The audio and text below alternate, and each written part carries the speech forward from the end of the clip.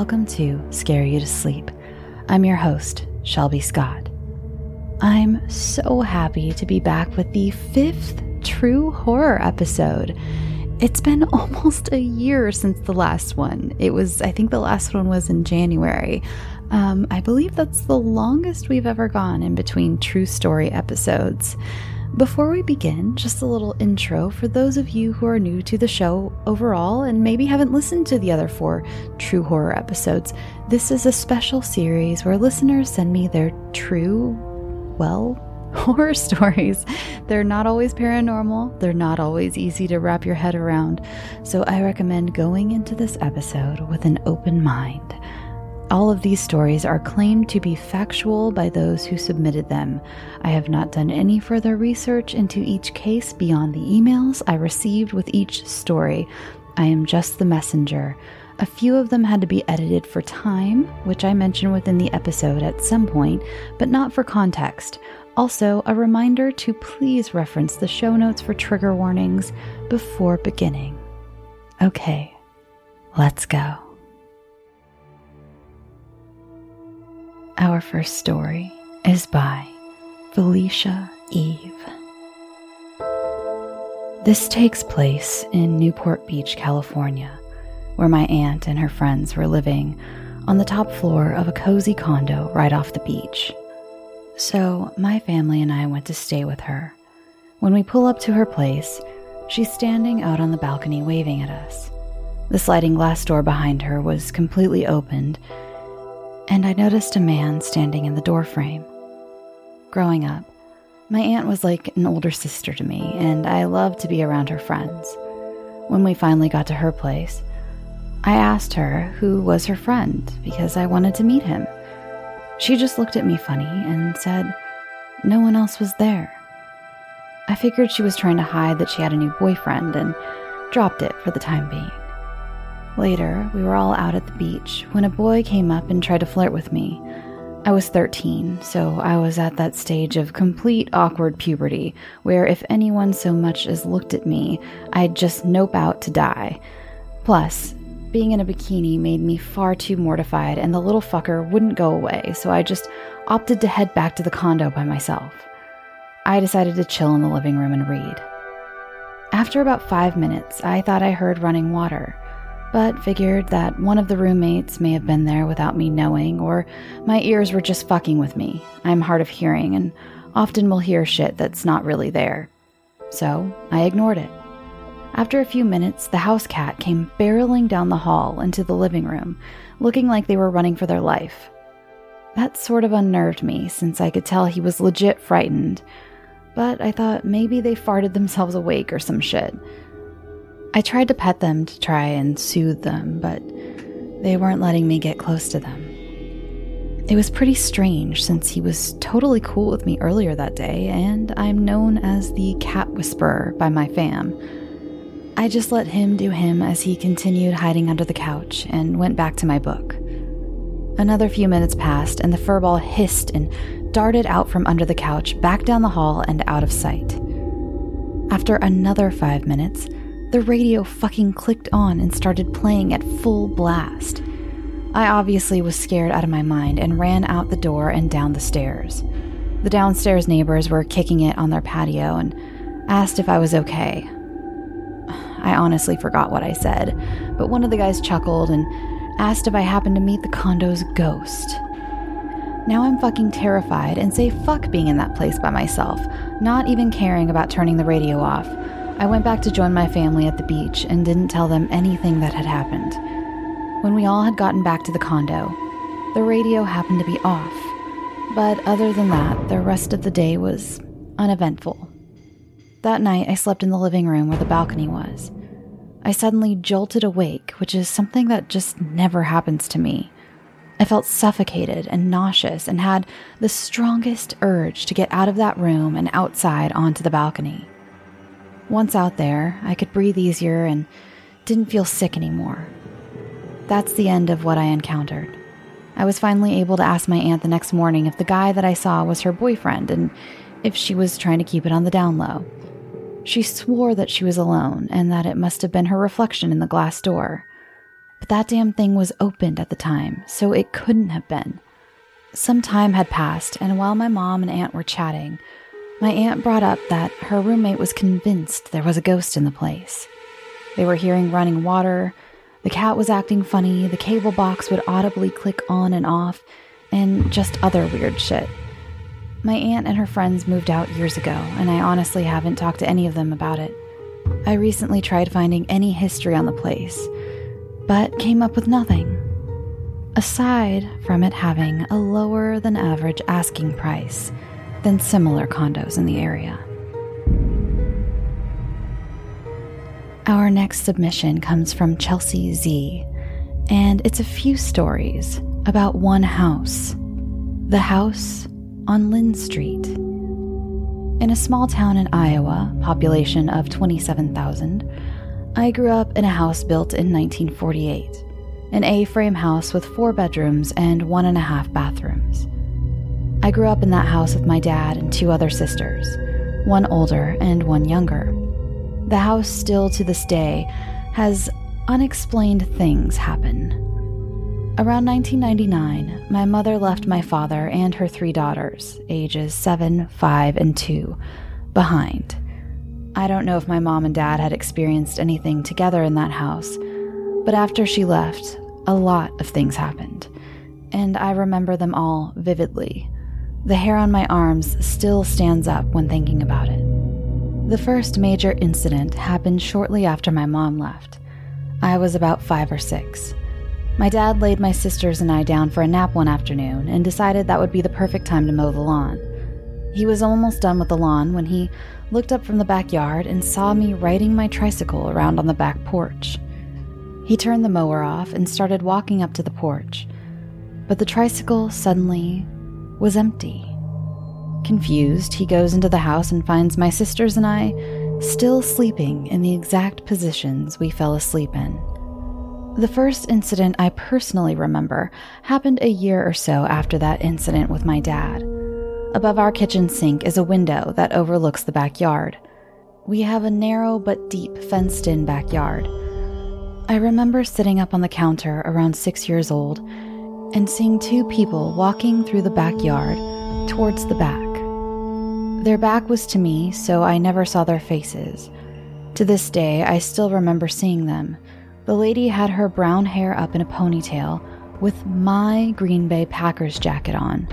I remember being upset someone stole my jacket, and a tall black male who was bald, wearing a black jacket and khaki pants. I asked my dad why they were walking in the backyard and why she stole my jacket. My dad rushed to the window to find no one in the backyard at all. When I looked again, they were gone. Flashing forward a few years, I was a freshman in high school, so around 2008. My dad, his girlfriend at the time, and I were sitting in the living room talking when we kept hearing something rolling across the floor upstairs.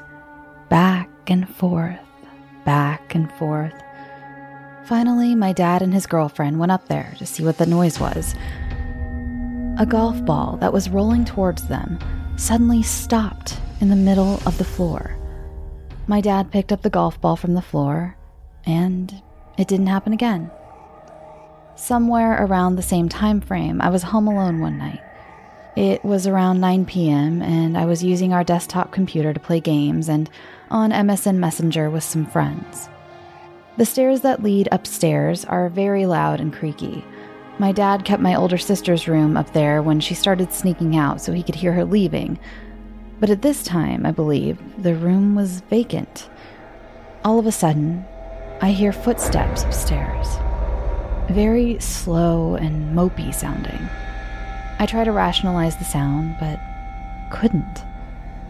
Then, I hear the footsteps coming down the creaky stairs. Still very slow. I was so scared and called one of my guy friends who insisted it was nothing. Whoever/whatever was coming down the stairs made it about halfway down, then stopped. I remember crying because I was so scared. Shortly after the footsteps stopped, the sound went back up the stairs. Then I heard a loud bang upstairs, like Something very heavy was dropped or thrown. I remember it scaring me and making me jump hard. Then, complete silence. I called my dad, panicking and telling him he had to come home. My dad came home shortly after and went and inspected. Nothing was broken, misplaced, or dropped. Nothing was wrong. He said it must have been a raccoon or a squirrel on the roof, which made no sense, but at the time I knew he wanted to try and calm down my nerves because I was obviously shooken up. Again, around this time, the worst experience I had ever experienced happened. I was in the living room on the couch. I slept out there often because I didn't have a TV in my room and needed one to fall asleep. Everyone in the house was asleep, and I was almost there myself. The whole house was dark and quiet, with only the TV on a very low volume. There's a doorway that leads into the kitchen towards the arm of the couch, the side near my feet. All of a sudden, I watch a very tall, misty gray figure walk into the living room and stand at the arm of the couch and just stare at me. He didn't have eyes or a distinguishable face. He was only a gray, misty shadow. But he had a head, arms, torso, and legs. He just stared at me. I was absolutely frozen with fear. After what felt like hours, I watched him turn around and vanish back into the kitchen. Get this, my dad and his current wife of 6 years still live in the house. My dad still hears and sees weird shit. My stepmom gets creeped out very easily, so he doesn't talk about it when she's around. One day when I went and visited just a few weeks ago, my stepmom went to run to the store quick. As soon as she left, my dad says, "Something weird happened to me a few nights ago, and I can't talk to her about it. But I was laying in bed, and this tall, misty figure walked into the bedroom, stared at me, and then vanished." I instantly froze, then explained what had happened to me about 10 years ago. I know I told him the story when it happened, but that was 10 years ago. How insane. He also said he couldn't sleep one night, so he turned on the TV in the bedroom and started watching a TV show when he felt someone sit at the end of the bed. No one was there, and my stepmom was sleeping beside him. He felt the weight of someone at the end of the bed. After a bit, maybe 5 minutes or so, the weight lifted. Their dog always barks into the darkness, and his eyes follow things that aren't there, or that we can see with our own eyes. Word from our neighbors is that some little girl used to live in our house and ended up dying. Not in the house, but while living there. She, too, was about 6 years old and had blonde hair like me. That would have been back close to when it was built in 1948. That might explain the little girl my dad saw outside in the yard one day, and the spirit playing upstairs with a golf ball. That was her playroom, or bedroom, apparently. But the gray, misty figure and people walking in the backyard are still a mystery. The spirit or entity in that house is not evil, but they definitely aren't afraid of showing their presence. I hope you enjoyed my story about the house on Lynn Street. Thank you. Our next submission is from Jenny. This happened way back in elementary school. My school was just a short walk from my house, so I would often walk there with friends on weekends to hang out at the playground. One day during the weekend, I was there with one of my friends. The school had a large field next to the playground, and on the edge of the field to the side was a small cluster of trees and bushes. We were standing in the field near the trees, just talking. Suddenly, we both heard rustling and saw the bushes shaking. Then I saw a humanoid silhouette passing through the bushes. It was literally going right through the bushes, smoothly and with no trouble, even though most of them were blackberry bushes, which are covered in thorns. I couldn't make out any physical features on the silhouette, only that it was the shape of an adult. It soon disappeared from view. I told my friend what I saw, and she apparently didn't see the silhouette, but she did see and hear the bushes moving. This was definitely a stupid decision. But we were so curious, so we decided to walk into the wooded area to see what it was. We walked in, and there was no one there, even though it was a very small area. The area also felt empty. It's weird to think about it now, but at the time I just had a very strong feeling that no one had been there for a while. The weirdest part about not seeing anyone once we went in was that there were only 2 ways out of the area if you went in the direction the silhouette was traveling. There was either a little path that led right down to where we were, or a small fence that could be climbed over and would lead to a series of walking paths. We would have heard someone climbing the fence. Whatever I saw had just vanished. This next submission is from my longtime internet friend Trista, who is the host of the very spooky podcast called Olympia Oddities, which deals with weird and spooky and mysterious things that happen in the Pacific Northwest area. If you haven't checked it out, I highly recommend it. It's also available on Spotify. So here is Trista's story. This is the story of the first and only time I've ever seen a ghost. Before I had this experience, I wasn't really a believer in anything paranormal, but this definitely helped open my mind to the possibility that we don't have all the answers. In my early 20s, I hung out with a group that liked to party a lot. Our main party space was a house owned by the family of my friend, who I'll call R. This house was originally built as a brothel and hotel, serving as a stop between the 2 towns early settlers in the area often traveled to and from. I remember walking into the house for the first time and being blown away at just how much history you could feel in it. I'm addicted to that feeling of walking back in time, and was pretty much in awe every time I would show up to a party there. I'd heard vague mentions of ghosts and weird things happening from R, but never really paid much attention to it. I figured that it was just an old house, doing old house things. That's until I started to have my own experiences there. It started small, a light flickering, slowly dimming, something you would catch out of the corner of your eye in the middle of a conversation. This happened during many parties there, and me and R always seemed to be the only ones catching it, and we would shoot each other a, "Did you see that too?" glance over our drinks. Sometimes the lights would go completely out in another room, and when we did a search of the house to make sure no one was pranking us, everyone was always accounted for. I started pressing R for more details of things he'd experienced, and he told me he'd had things go missing, lights turned off and on, and the most chilling of all to me, the piano had been playing itself. After learning these details, I started to get an uneasy feeling about the house. In the summer, we would have bonfires in the woods around the house, and to get to our spot, you needed to walk down a path through the woods, usually alone, in the pitch black, with only your cell phone's flashlight to guide you. One night, I was walking up to my least favorite part of the trail, a swing hanging from a tree branch that just totally creeped me out.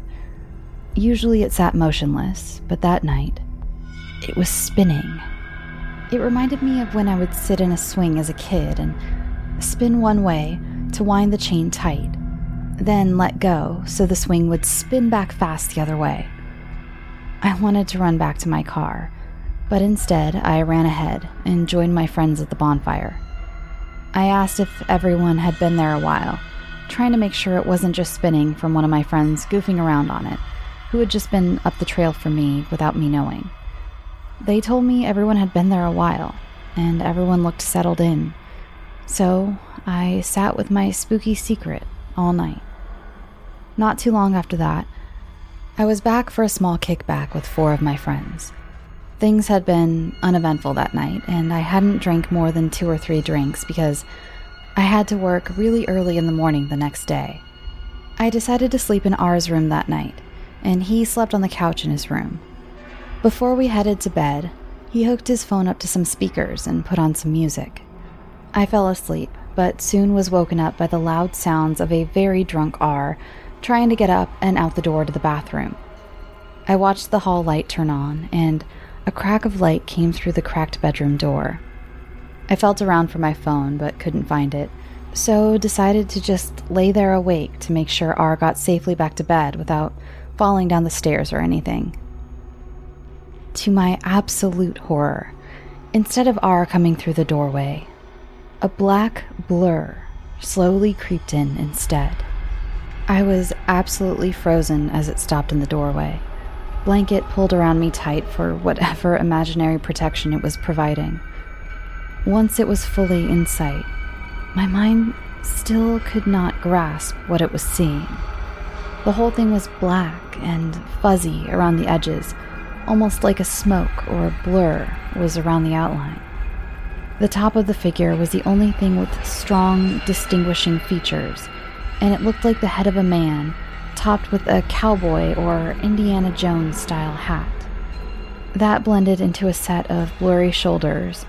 The rest of the figure was just a black, smoky mass down to the floor. I watched as it moved fluidly across the room, over to the phone that was still hooked up playing music. It stopped and lingered there for a few minutes, before turning towards the door and pouring back out of the room like smoke. R came back a minute or two later, which felt like a lifetime, sitting there terrified, alone in the dark. I started questioning him, asking him if he came back in here and stood next to the speaker like an absolute creep. He replied that no, he hadn't. He'd been in the bathroom the entire time. After turning on all the lights upstairs, we decided to go check on our other two friends, who had decided to sleep downstairs on the couch that night.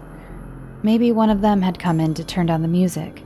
I instantly knew that this wasn't right though, since whatever had come into the room hadn't actually turned down the music at all. We went downstairs and found them both asleep, so we decided to just talk to them about it in the morning.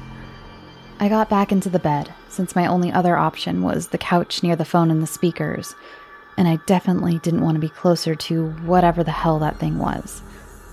I didn't sleep at all for the rest of the night. I just laid there in bed, blanket around me, eyes fixed on the door. Nothing else happened that night, and I couldn't have been more relieved when it was finally time for me to head to work that morning and leave it behind me. I never saw the house the same after that night. I still went to parties there, but completely refused to go upstairs alone. When I had to go to the bathroom, I'd make someone go with me. My final straw with the house wouldn't come until nearly a year later, when one of the doors to the room with the bar in it closed right after a conversation about our paranormal experiences in the house. This was the most activity we'd experienced since I saw whatever that black mass was upstairs, so I was pretty freaked out. After poking fun at me for a bit, my friends changed the subject once again, only for the other door in the room to shut with force, and the light in the other room went out at the same time. I found a safe ride home and left as soon as I could. I'm no longer part of this friend group for a lot of reasons. I don't party anymore, I'm 8 months alcohol-free, and some of these people turned out to just really suck. But take it from me when I say that it's just that much easier to give up the party lifestyle when you've got a pissed-off ghost. Thanks for listening. Trista, over at Olympia Oddities.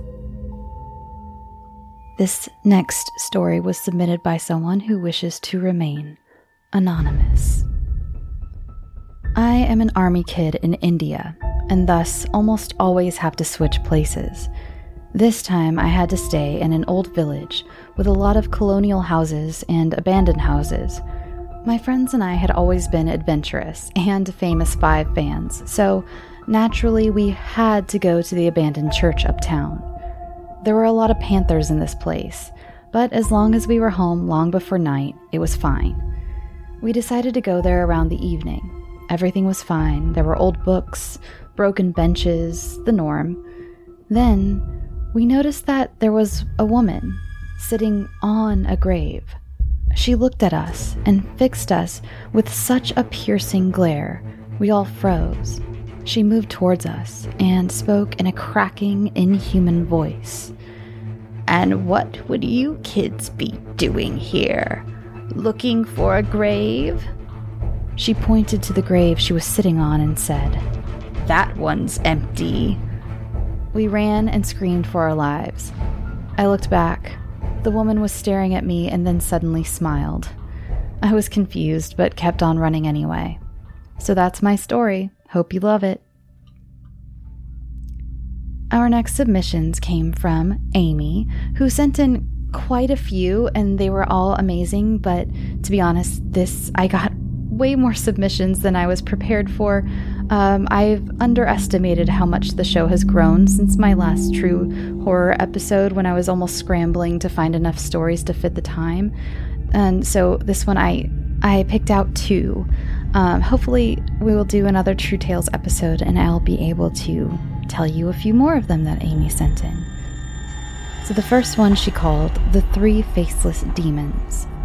I'm not sure when it exactly started, but I was still in Philippines then.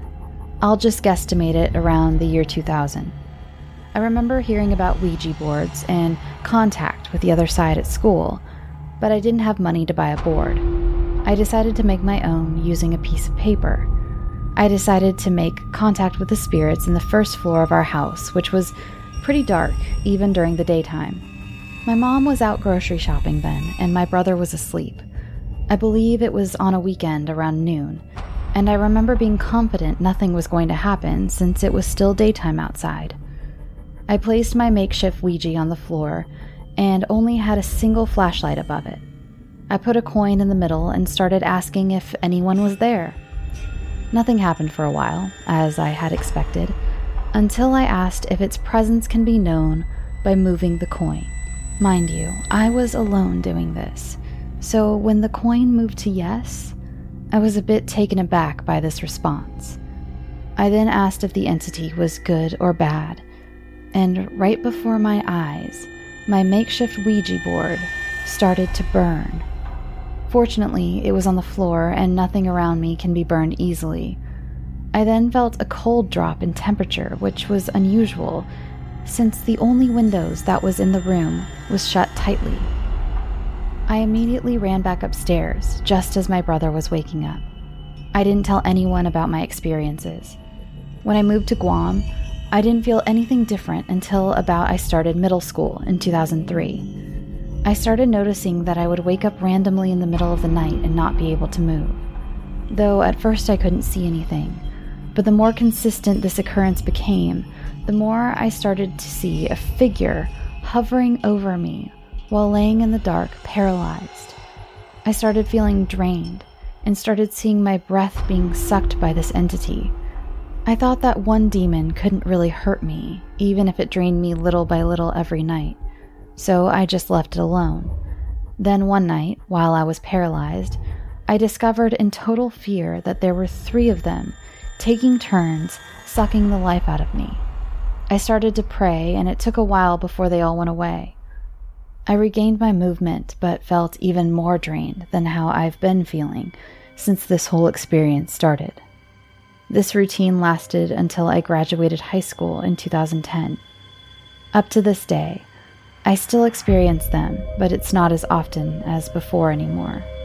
They only come about once a month now. The second one by Amy is 5 Entities in the Living Room. This happened in 2007. It was around 8:30 p.m. and I was on the phone with one of my friends talking about our later boy crushes. I started feeling goosebumps on both of my forearms and had a strong sensation that I wasn't alone in the living room anymore. At the time, we had a sofa across from the window of our house, and I was in the recliner. I looked towards the sofa, phone still in hand, and screamed. My friend was asking me what happened, and I told her there were 5 entities around my sofa. One was in a wedding gown with her veil down. She proceeded to lift the veil from her face, only to reveal a bloody mess of flesh where her face should have been. Then there was a small child with black sockets where his eyes should have been, peeping from behind the lower left corner of the couch. He opened his mouth and hissed at me like a cat. Then there was a man with his back to me staring out of the window. I never did see his face. An old haggard woman sitting to the left of the couch humming a tune so softly I could barely hear it if I wasn't so focused on them. The last entity was a black mass forming itself into a human shape, but it looked like it was having a hard time doing it. I told my friend that I would call her back and hung up the phone from the living room. I then used my mom's phone to call her back because I didn't want to go back out to the living room after that experience. Around 9:30 p.m., I gathered up the courage to go back outside to check if they were still there, but they were all gone. Our next submission came from Anna Rose. This is a true story of something that happened to me. It still keeps me up at night. A lot of people wouldn't believe my story if I told it to just anyone. Only close friends and true believers. When I was about 16 and I started to dabble in the supernatural world, much more than I previously had been, I had an encounter. I was dating a new guy and his ex-girlfriend was nothing short from harassing me. It got to the point that she would follow me around school and start fights with me. I went home on a day that we got into a fight and decided I needed magic to deal with her. I went digging online for the perfect spell. Now, at that time, my family did not yet teach of the differences in black magic and white magic. I come from a family of witches and psychics. I found the perfect spell. It would bring nightmares to the person I casted the spell on. I did everything as instructed. I printed out a picture of her. I set up a salt circle. I grabbed a black candle. I grabbed a cup of water and wrote down the words to the spell. I performed the spell and burned her picture, watching her face sizzle away in my fingertips. But I knew I had dealt in the wrong form of witchcraft when my bedsheet caught fire. I still don't know how it happened, as I remember I don't think I had the flaming picture near my bed or the candle, but it happened. I felt my heart beat out of my chest and poured the cup of water on my bedsheet.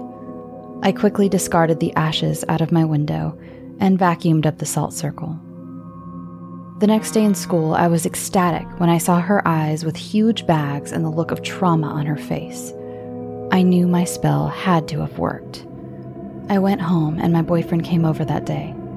He spent the night, and that is when things got weird. Every time my eyes started to shut, I would see a figure in the corner of my room, across from my bed, looming there. There was nothing causing a shadow to cast on the wall, which confused me greatly. The shadow was so tall, its legs went beyond the floor, and its head reached 2 inches to the ceiling. For the next few weeks, I would stare at the shadow until I fell asleep. That's when it happened. My boyfriend was up in the middle of the night as I was trying to sleep. He was talking nonsense. It seemed like his words wouldn't compile correctly. And then they did. He sat up and looked at me eerily, like he was staring into a void. And that's when I noticed the shadow was gone, for the first time in weeks. It's hard to recall the exact words, as if parts of my conversations were erased.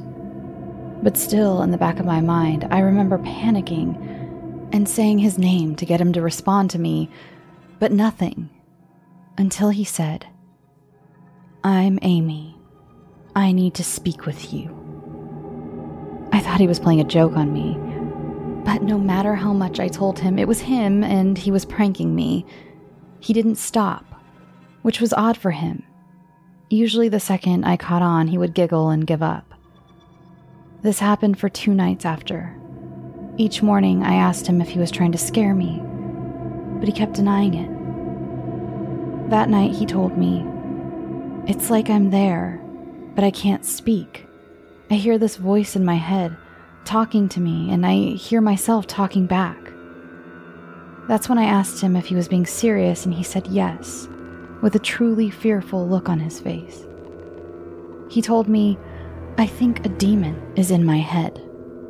That's when I looked up Amy Demon on Google, and came to find that Amy was a male demon, a demon who ruled parts of hell. He was a teller of truths, and one that others had encountered. They all said they were seriously harmed afterwards. I remember saying, "Amy, what do you want to talk about?" And he spoke to me. He told me my boyfriend was doomed to hell unless I protected him. I started to cry. I didn't know what that meant. He explained everything, yet I don't exactly remember what he said or what he explained. I remember asking how I could protect him, and I was told that I was a guardian angel sent to Earth by God to be put in the path of people who needed protection. I remember this because it dwells on me always. I was told that if I didn't protect him, Amy would take him away. Well, I looked up everything I could find about earthbound angels and found a ton of information. The one thing that stood out to me was that angels sent to Earth can't bear children, and if they did, they died during labor. I cried as I read this. All I wanted was children to teach them the ways of my family and all about God, what I believe Earth was created for, to give God more people to love him. And yes, my whole family, except a small few, are Christian witches.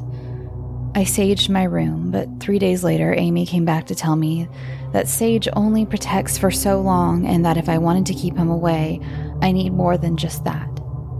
I used 2 whole sticks of sage that night, and the next day, Amy was gone. A year later, I broke up with my boyfriend. He clung to me too much after this encounter.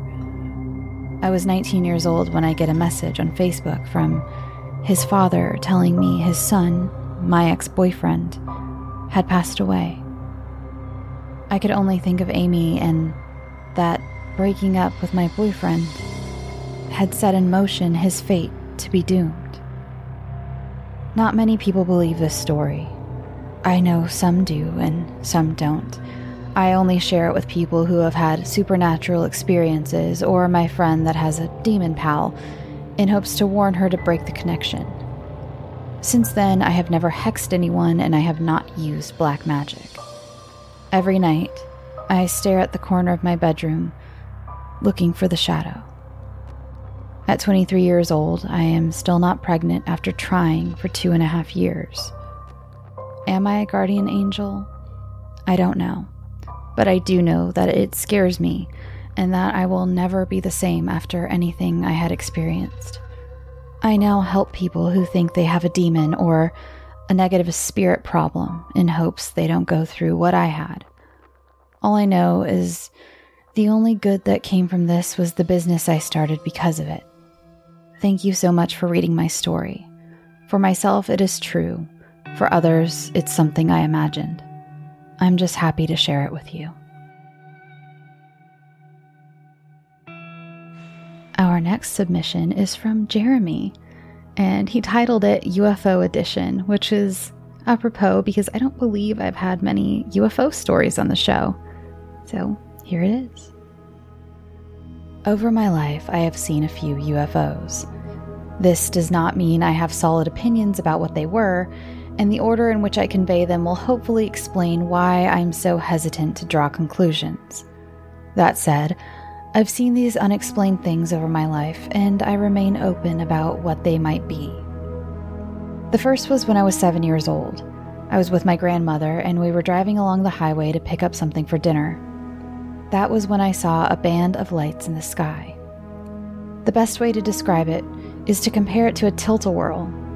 It was a ring of multicolored lights and slowly rotating just ahead and above the tree line.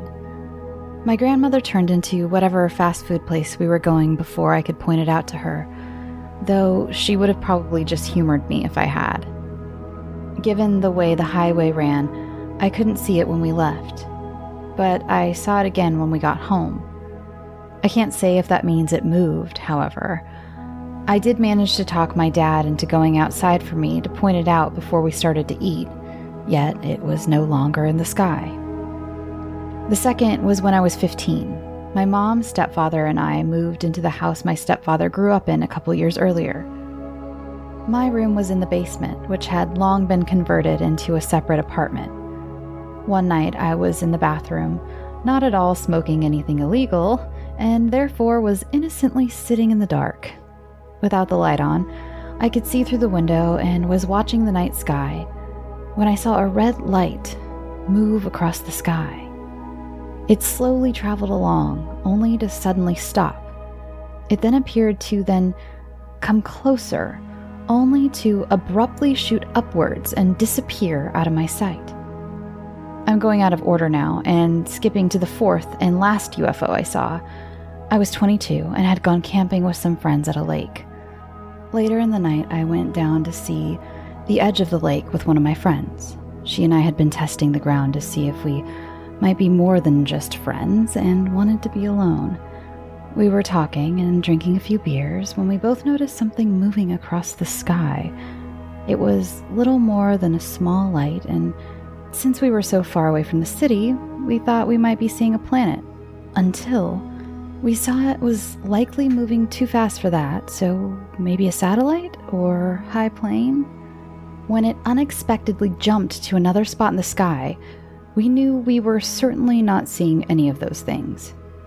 Now, for the reason I'm so hesitant to draw any conclusions about any of these, I'll tell you about the third UFO I saw. It was the summer after I graduated high school and had a job working nights. I usually wouldn't get home until near midnight, and on this particular night, we had a few people call in, so I was pretty tired when I got home thanks to the extra work. As I crossed the yard to the house, it seemed to get brighter. I looked up to find a triangular object giving off a silvery white glow, hovering in the sky. I could only stare at it when it shimmered and began to change shape into something circular. It was then I finally realized I was merely looking at the moon. It had been raining earlier that day, but the weather system was moving out. The moon had simply been behind some clouds of variable thickness. Had I not been so worn out, I probably would have seen it for what it was immediately. And that's why I'm cautious about drawing an opinion on what these might be. Under the right circumstances, even something as familiar as the moon can appear, pun fully intended, completely alien. Our next submission is from Peyton. This happened on my best friend's 11th birthday. She was having a sleepover, and my parents knew hers, so I was allowed to go. I always had a hard time making friends, so I thought I would make tons of new friends that night. It started off pretty normal. We did normal girly things like painting our nails and trying out her makeup kit she had gotten. She seemed normal and like she was having fun.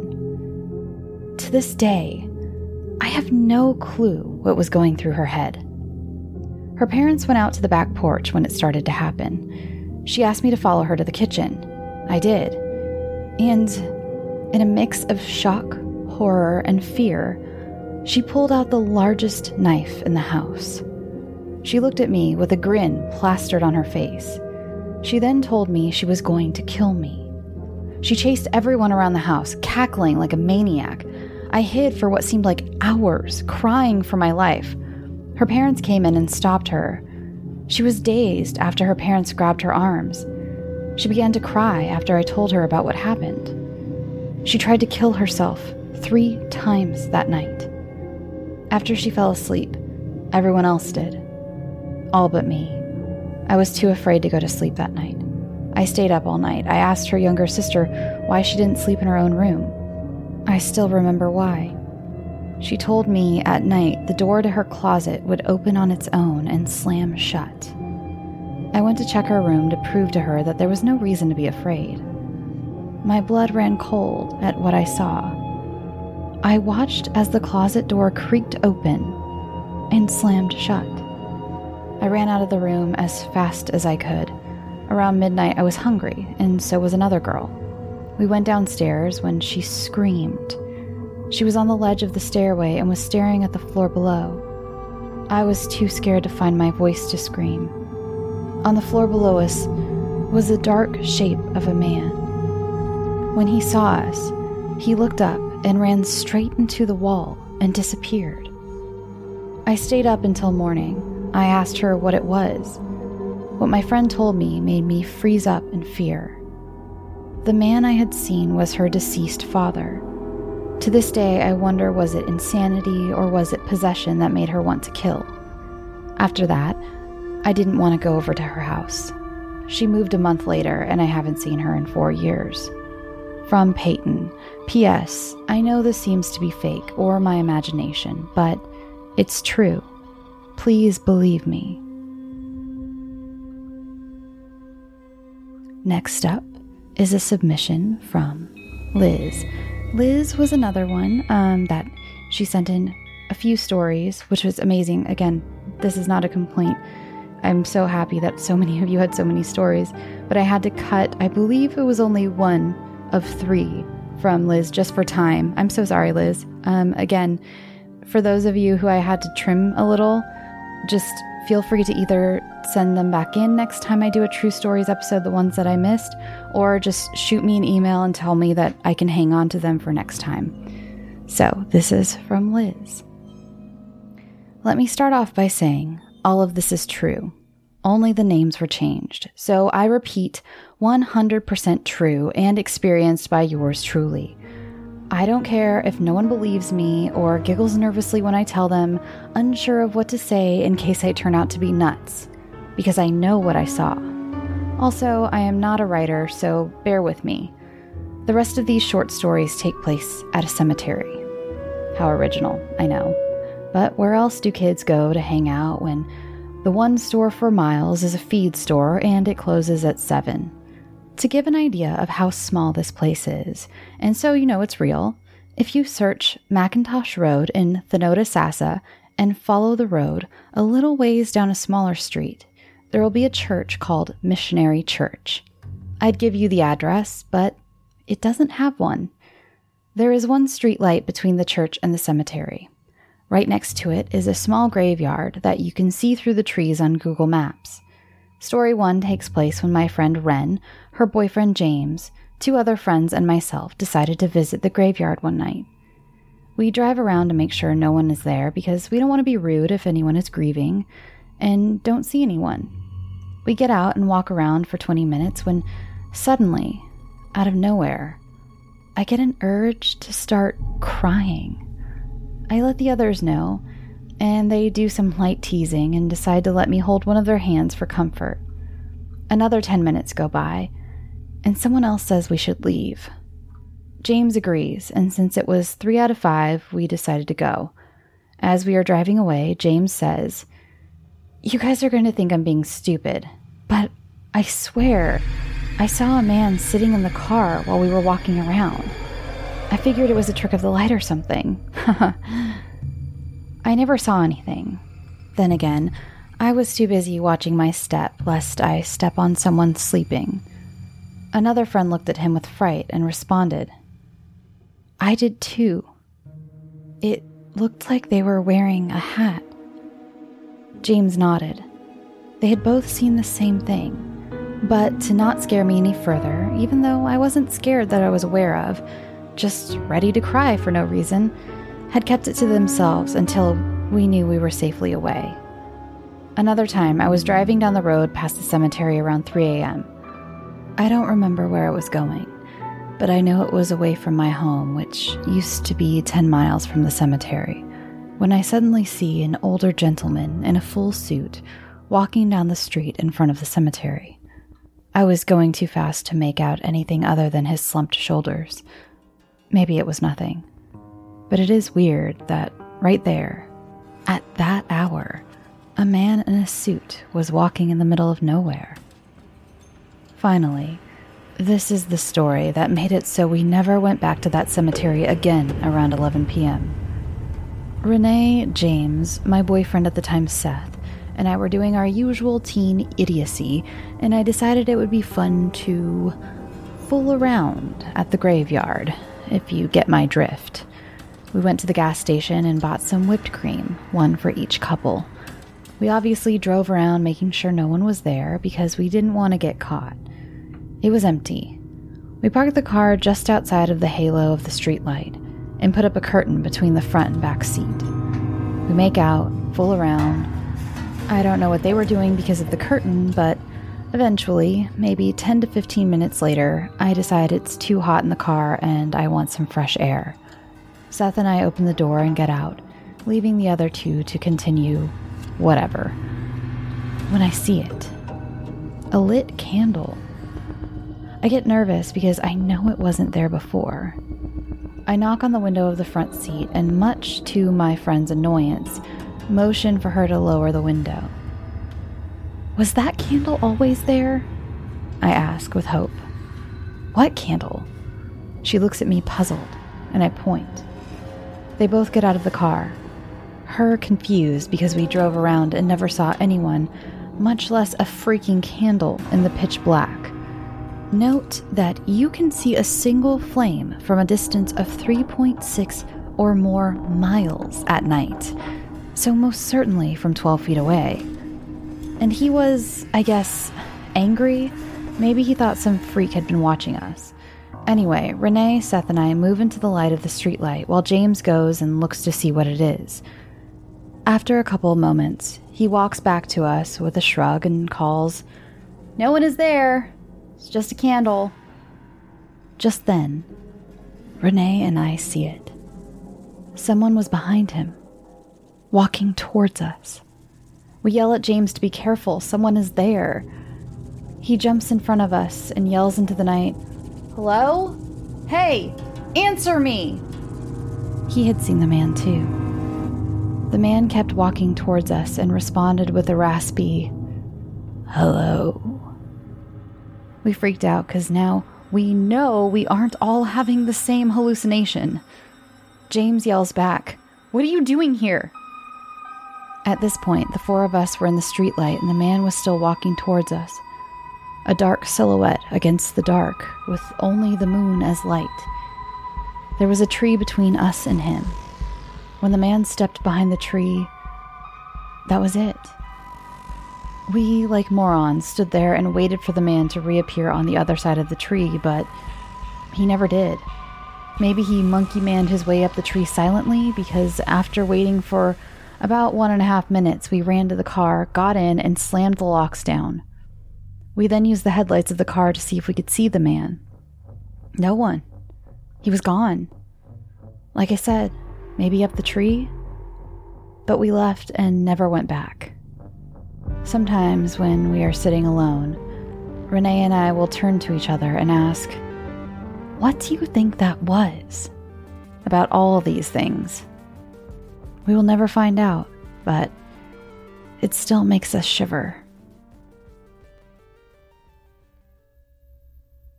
Our next submission of the evening comes from H. Lee, and this is quite a doozy, everyone.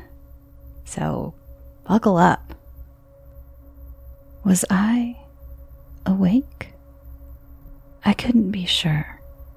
I could remember my cousin going to bed an hour or two earlier. I stayed at her place a lot, hanging out, smoking weed, and watching movies we would inevitably forget. It was typical of her to head off to bed before me, leaving me to my area, the living room, for the night. I'd always been a night owl, and at this time in my life, I was basically an insomniac. I had so much on my overly anxious mind that it usually took hours of just lying there before I finally nodded off. But even so, maybe I had drifted off to sleep. Just drifted. Or was I awake? My cousin's apartment was small. It was the top floor of an old converted wartime home in the downtown area of a crowded city. It was the perfect place for a single girl who didn't need much in terms of space. One bedroom at the top of the stairs, a bathroom, a living room, and a kitchen. That was it. When my cousin would head off to bed most nights, I would stay up and continue watching TV until my eyelids would get heavy and the flickering glow of the TV lulled me to sleep. That was my typical routine. I hardly ever slept without that comforting television glow and the low murmur of distant conversation. I believe I must have been somewhere in the in-between realm, not quite sleeping, but flirting with the Sandman. From where I would sleep on the couch, you could see straight into the kitchen. The couch was up against the far wall in the living room, and the TV was about 10 feet ahead of me. Beyond that, you'd find the kitchen. At night, when all the lights were off, even with the glow from the TV, the kitchen was dark. There would be a low light of the city night coming in from the windows and bouncing off a surface here and there, but otherwise, there was just black. That night, in the in-between, I saw something that must have been my cousin standing in the kitchen. I didn't hear her get up, which was odd, the apartment being as small as it was, but it had to be her. We were the only ones there. I watched for a few moments, and the figure just stood there. It was standing by the sink, looking down. Long, dark hair, hanging loosely, draping over both sides of the figure's face. It was shrouded in dark, looking like Amara from The Ring, only darker. It wasn't moving at all. Even as I continued to watch, there was not a twitch or a shuffle. I didn't even think it was breathing. "Marie?" I called out my cousin's name quietly. It did not move. It stood where it was, head hanging down, unmoving, unbreathing. I must have been closer to the edge of sleep than I thought, because soon enough, I had actually fallen asleep. You might be asking how that was possible, but it's amazing what the brain can rationalize. In my half-asleep state, the figure was my cousin. That was what I needed to believe, and so I did, at least for the night. The next morning, I asked my cousin if she had been up during the night. She didn't hesitate in her response. No, she was a pretty heavy sleeper. The weed tended to do that to her. When she was out until morning. Of course, she could have been sleepwalking, or perhaps had just forgotten getting up for a drink of water, or maybe a midnight snack. Maybe she had been too sleepy to remember that early morning's roaming. Again, my brain decided to rationalize, accept this as the truth, as it was the only thing that made sense. That was until a few nights later. I was awake. I knew I was awake this time. I remember clearly lying on the couch, watching TV, trying to fall asleep, but the Sandman wasn't even flirting with me tonight. So instead, I just lay there, staring at the TV, barely watching it and hoping for a miracle. What I got instead was anything but. I had mentioned that the living room looked on into the kitchen, but sitting on the couch looking to the left, separating the bathroom door from the living room, was a small partition. In that flickering glow, something near that partition caught my eye. There was something moving at the edge of that wall. Something was behind it. That was when, as I watched, someone or something curled its fingers slowly around the edge. First, its right hand, 4 fingers curling and then latching. Then its left, 4 fingers curling and then latching. It was almost as if there was something pulling itself towards the living room from behind. As if it was not standing on the floor, but instead was crawling along the wall and was fighting its way forward, wanting into the place where I slept, where I had slept the night before and where it knew I always slept. My heart hammered and I jumped, flicking on the lights. When I looked back to the spot where the hands had been, they were gone. I was alone in the room again. I was alone, and I was awake. I was asleep. This time I was asleep. I knew I was sleeping because I could see myself. I was lying on the couch, the light from the window behind, casting a bluish glow on the blankets curled around me. I could see myself. But how could I see myself? I was looking down at my body, which led me to the conclusion that I was on the ceiling. Or a part of me was. I wasn't prone to astral projection. I knew of the phenomenon, but I didn't believe I had ever done such a thing before. But there I was, outside my body, looking at myself from the far corner, looking at myself from the ceiling, and then, looking down at my body, I realized I wasn't alone. The figure from the kitchen was there. She was there with me. She was crouching on the arm of the couch beside me, crouching like a child inspecting a bug on the ground in fascination, knees up to her chest, back and head arching forward towards me, that same long, dark hair hanging down over her face. But it wasn't a bug she was inspecting. It was me. And she wasn't just looking. She was touching me. She, or it, was gently running its thin, white fingers through my hair, just watching and petting, watching and petting. I could feel myself panic, but I couldn't move. I was stuck on the ceiling on the other side of the room. I couldn't even scream. How was I supposed to get back to my body? I could feel myself fighting, but it was useless. All I could do was watch, helplessly, watching as it sat watching me, watching and petting. I woke up. Don't ask me how, but I got back into my body, and I woke up. I later told my cousin and her visiting siblings what had happened. Nobody believed me, of course. I didn't even believe me. Was I awake? Was I astral projecting? Maybe it was all just a very vivid, very detailed nightmare. However, I still couldn't shake this eerie feeling in me. I couldn't stop picturing it with its fingers running through my hair. If I had a hard time sleeping before, it was near impossible now. This thing had started in the kitchen, and then it had moved closer and closer, making its way to the living room wall. Then it was there, right on top of me, in insidious progression. This creature, what was it?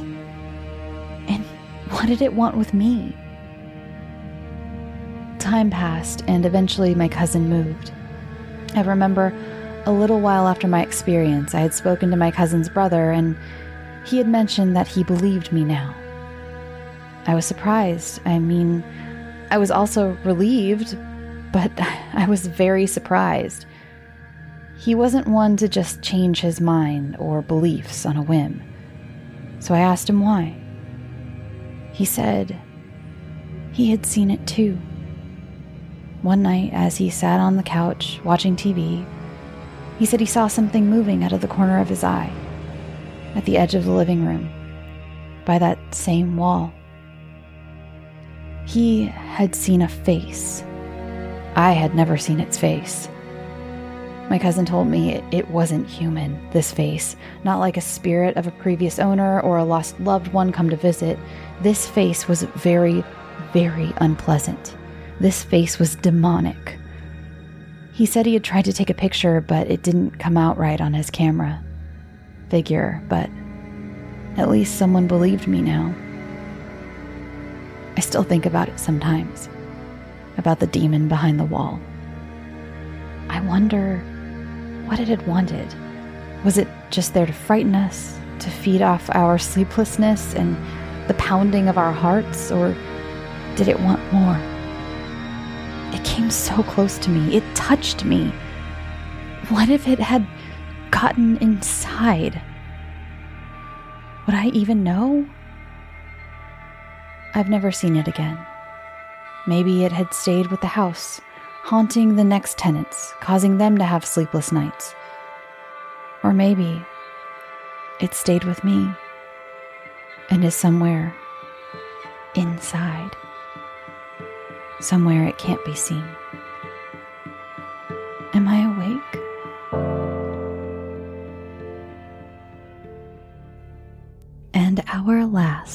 true tale of the evening comes from Jasmine. When my grandma was alive, she used to always tell stories about her grandfather, and she would always tell me how he was a black witch. In fact, she claimed he wasn't a black witch, but the black witch. He had the opposite of the Bible, which she referred to as the Black Book. She also claims she saw him turn into a crow and back. One night on the way back home, it was me, my mom, and my grandma. She started telling us about an experience that she went through herself. When she was younger, one of his children had an abusive boyfriend. One night, this child was beaten almost to death. Her grandfather, obviously enraged, brought his book with him, which was very uncommon, and started to read from it. As he was reading, my grandma claimed that she saw his child rise from where she was, float into the house and onto a chair where she could rest. However, he wasn't done yet. When his daughter was safe, he turned into a crow and, with his book, flew off into the night. The next day, they looked for the abusive boyfriend. He was nowhere to be found. My great-grandfather didn't come back for a week. The abusive boyfriend was never found again. As she was finishing her story, all of us were on edge, as every time we discussed my great-grandfather, all three of us ended up with 3 scratches on our bodies by the morning light. However, I realized that it was extremely dark on the road. The sun had set by then. I looked around and realized that the light posts should have turned on by then, but they hadn't. I paused before I said, so, how was your day? As soon as I uttered those words, all of the lampposts turned on. Freaked out, we all decided to run into the house as fast as possible. My grandma turned in early while my mom and I stayed up. About 3 o'clock in the morning, we were falling asleep in the living room when my younger brother, about 3 at the time, wailed like someone was in his room. He ran to us with red eyes and full of tears. When asked what was wrong, he said, "The little boy in my room won't let me sleep." He has complained about this little boy, but never had I seen him so distraught. He fell asleep in our arms before we returned him to his room. About an hour later, my mom and I talked about how frightened we were. I sat with our window behind us, and my mom sat next to the hallway. As I mentioned my great-grandfather, I hear 3 loud and clear knocks from the window behind me. My mom claims she didn't hear it. As soon as I heard it, I looked up at her in fear, and my dog starts barking as if someone's standing at the door. A couple of minutes passed when I decided, nope, I'm going to bed. You'd think that's where the horror ended. No. As I fell asleep against the wall, I felt something in the room. I opened my eyes and found I couldn't move. I knew this was sleep paralysis, and I thought, oh, okay, this is fine, don't panic. I heard a deep, raspy, otherworldly voice whisper in my ear, "If you fall back to sleep, I'll kill you." I couldn't hold out any longer, and after the fear subsided, I fell back asleep. The next morning, I woke up with chills and shakes as I had fallen ill. When I next saw my mom, she told me that after I had fallen asleep, that a bright orb of light had floated from the hallway into the living room. It hovered in front of her for a bit, then disappeared. That was the last night my grandma told us the story of my great-grandfather. The Black Book is missing. Recently, my mother has been blowing up at our family members. She's become more aggressive, and she's never acted this way. It may be nothing, but I have never seen her act this way before. I also have been experiencing electrical flickers wherever I go, and it never happens to any other family members. When I first thought about sending this story, I was in the bathroom filling my dog's water bowls with water when the lights flickered. Obviously, I brushed it off. As I was writing the email at my desk, the lamplight had been flickering as well. The day after, I was in my parents' room talking with my family when we suddenly smelled burning rubber. Fearing that a fire had started in one of the rooms, my dad and I searched all the rooms to no avail. As we are in the extreme heat, I suddenly thought if the fire was outside. My dad and I ran outside, but again we found nothing.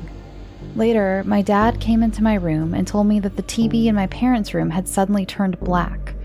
My dad looked behind the TV and found that the cord was unexpectedly burning. Everything was normal, so we have no clue how the cord ended up burning.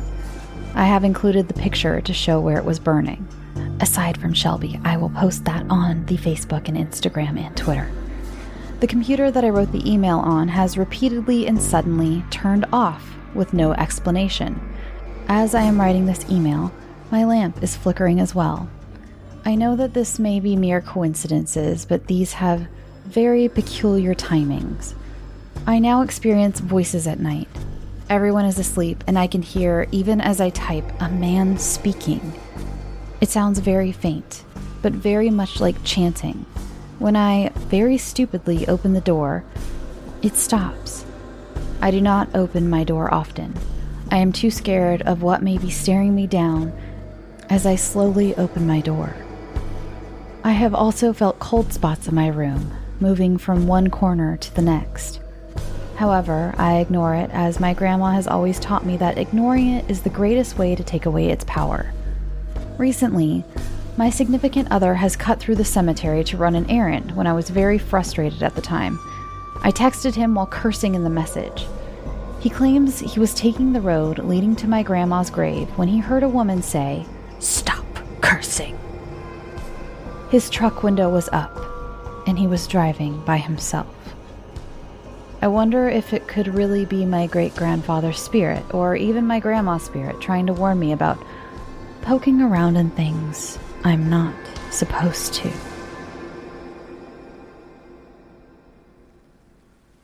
Thanks for listening, and thank you to all of those brave souls who submitted their true stories.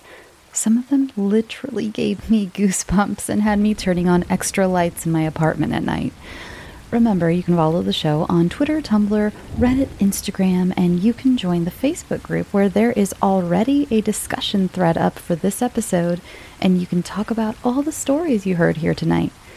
You can send your submissions to both fiction and nonfiction to scareyoutosleep@gmail.com to be considered for the show, and if chosen, your story will receive the full Scare You to Sleep audio treatment. All right, I think that's all for now. Go get some sleep. Sweet dreams.